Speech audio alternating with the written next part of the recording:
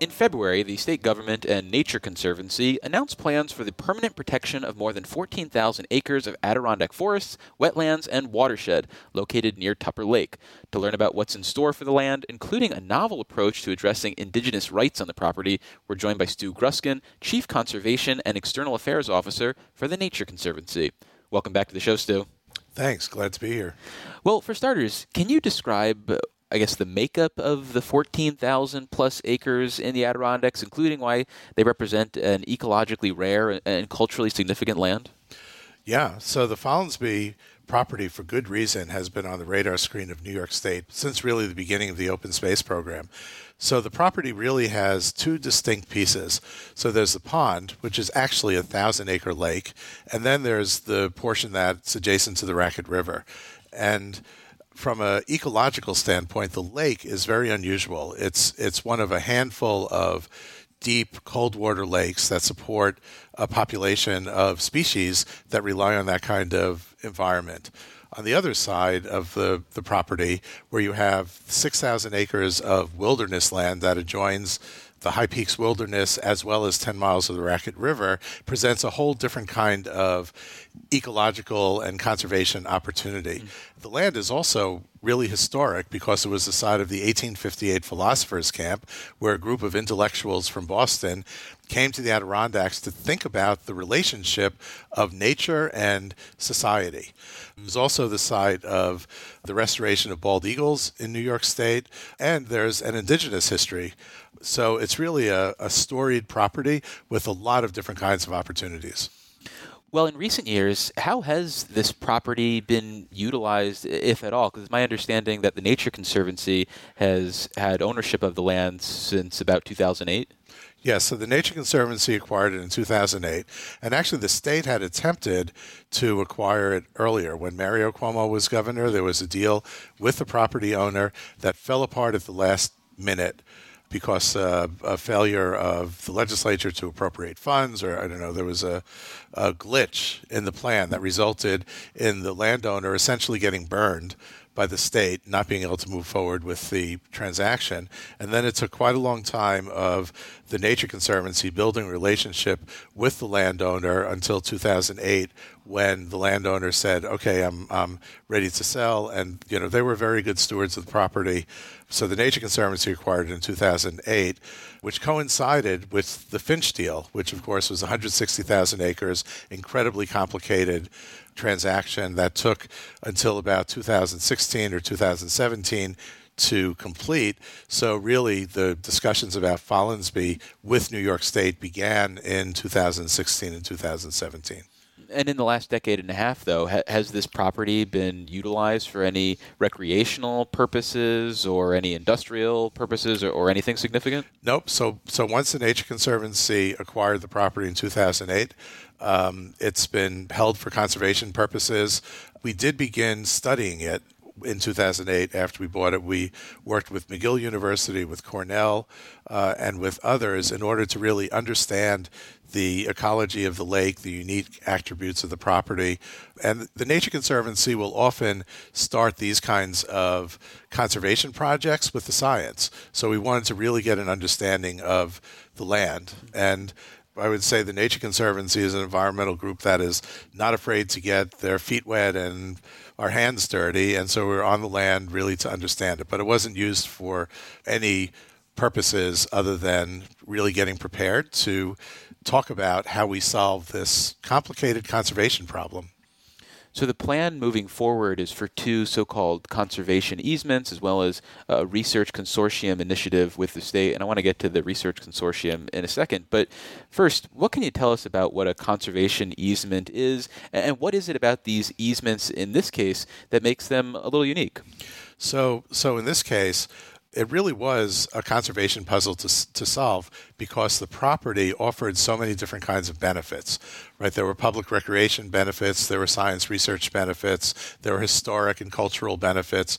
So we needed to come up with a way of maximizing what those benefits would be on a going forward basis. And we decided that the flexibility offered by easements was the best way to go. And an easement is the conveyance of an interest in property, and oftentimes they're restrictive, but they can also be permissive. And in this case, we divided the property into two easements, one of which is, I would say, permissive in the sense that this is the place where the public is going to have access, 6,000 acres, that's the river easement, that's 10 miles of the western shoreline of the Racket River that is currently not open to the public, but the public will now have access there. It'll be managed by DEC, and it's 6,000 acres of new wilderness experience, and that's hunting and fishing and camping and all of the things that people like to do as part of outdoor recreation. The other easement is the pond easement, and that is more restrictive, right? That's really where we are focusing the science research effort and taking advantage of the unique ecological attributes of the lake to become a novel freshwater preserve. And, if you think about you're going to go visit a nature preserve, you usually think about going to a place where you can go hiking that's land-based. In this case, we're creating a preserve that's water-based. And it's a different kind of concept, but it's really based upon the need to advance freshwater science in light of a freshwater biodiversity crisis that's global. So we're able to kind of create the best of both worlds by utilizing two easements in this case. Well, before we move on, let me reintroduce you for listeners just joining us. We're speaking with Stu Gruskin, Chief Conservation and External Affairs Officer for the Nature Conservancy, and we're talking about a land deal announced that's supposed to protect about 14,000 acres of Adirondack property. So in the press release from the Hochul administration, it talks about restoring opportunities for indigenous peoples to access and care for what would have been their ancestral homelands. What is there in this deal that allows for that? So that's another precedent-setting aspect of this deal that we have included in the conservation easements as among the permitted uses, working with the Haudenosaunee and the Abenaki to determine where there are opportunities for those kinds of cultural uses and actually focusing on what the traditional relationship of the indigenous peoples has been with the land. And we've been working in partnership with the Center for Native Peoples and the Environment at SUNY ESF. It's really an incredible program that they have there on restoration, which is a way of telling the story. For a long time, people just believed there was no indigenous history in the Adirondacks or in the Follansbee Pond area. Part of this is going to be going back and focusing on what that history is and looking for opportunities for those kinds of traditional activities to happen on the land. So it's expressly permitted as part of this deal. Was that a component that the Nature Conservancy pushed for? Is this something that the state dreamed up? I mean, how did this come to be? So I would say this entire deal was a collaborative effort, right? This was countless hours of trying to figure out what are all of the factors to be taken into account, what are all the potential benefits. And, I think DEC has been doing a terrific job of focusing on the indigenous history of lands in New York. And this was just a really good opportunity to incorporate into a land transaction, recognizing that history and recognizing that there's a place for recognizing the importance of those activities in this kind of transaction. So it was a joint effort. Going back to the research component of this deal, the idea is for this to become a quote-unquote global destination. Why is there an expectation that as a research preserve, this is such an exciting opportunity?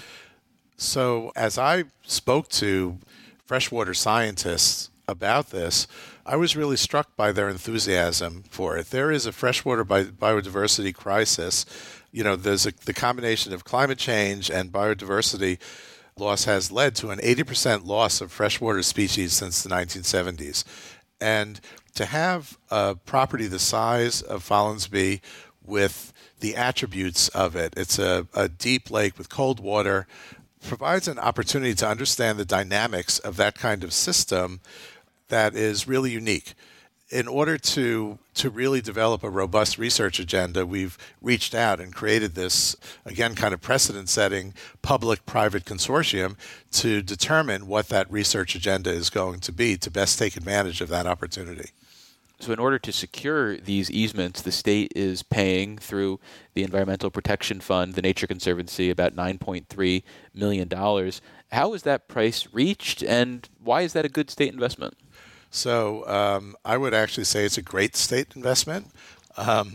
So the price is reached by third-party appraisals. DEC goes out and gets two appraisals, then goes through both a local and a central office appraisal review process, and then it's sent off to the comptroller's office for another look at the appraisal. So the price is not a negotiated price the same way if you were going to sell your house and I was going to try to buy it, we'd haggle on the price. This is really fixed by the appraisals. And, I think that there are a lot of different values for the state, starting with the new public recreation opportunities on the river portion. 6,000 acres is about half the size of Manhattan, to kind of put it in a frame of reference. The ability for the state to focus on the freshwater research and be a leader nationally and internationally in climate and in research, I think is terrific value. This has gotten the support of the local communities, the local governments, because it's going to bring people to the area, bring attention to the area.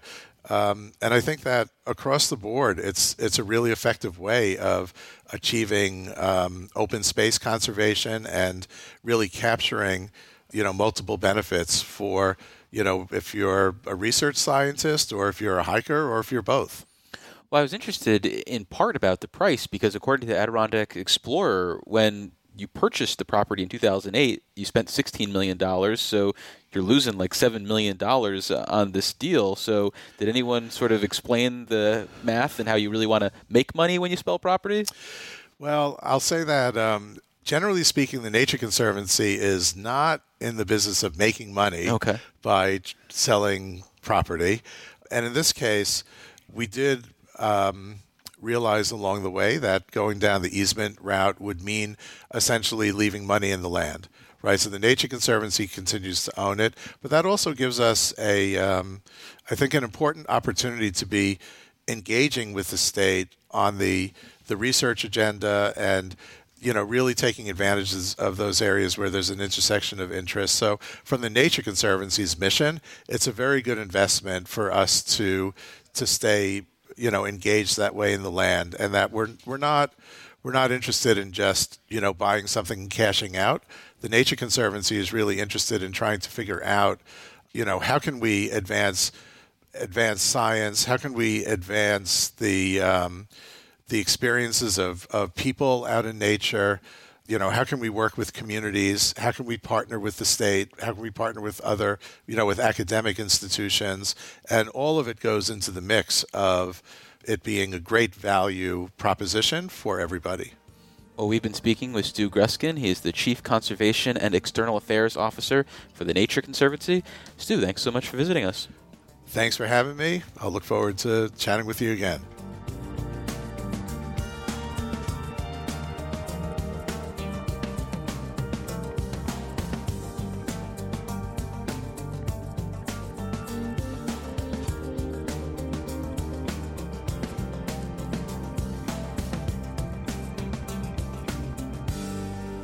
Support for the Capitol Press Room is provided by New York State United Teachers, a statewide union of nearly 700,000 professionals in education and healthcare.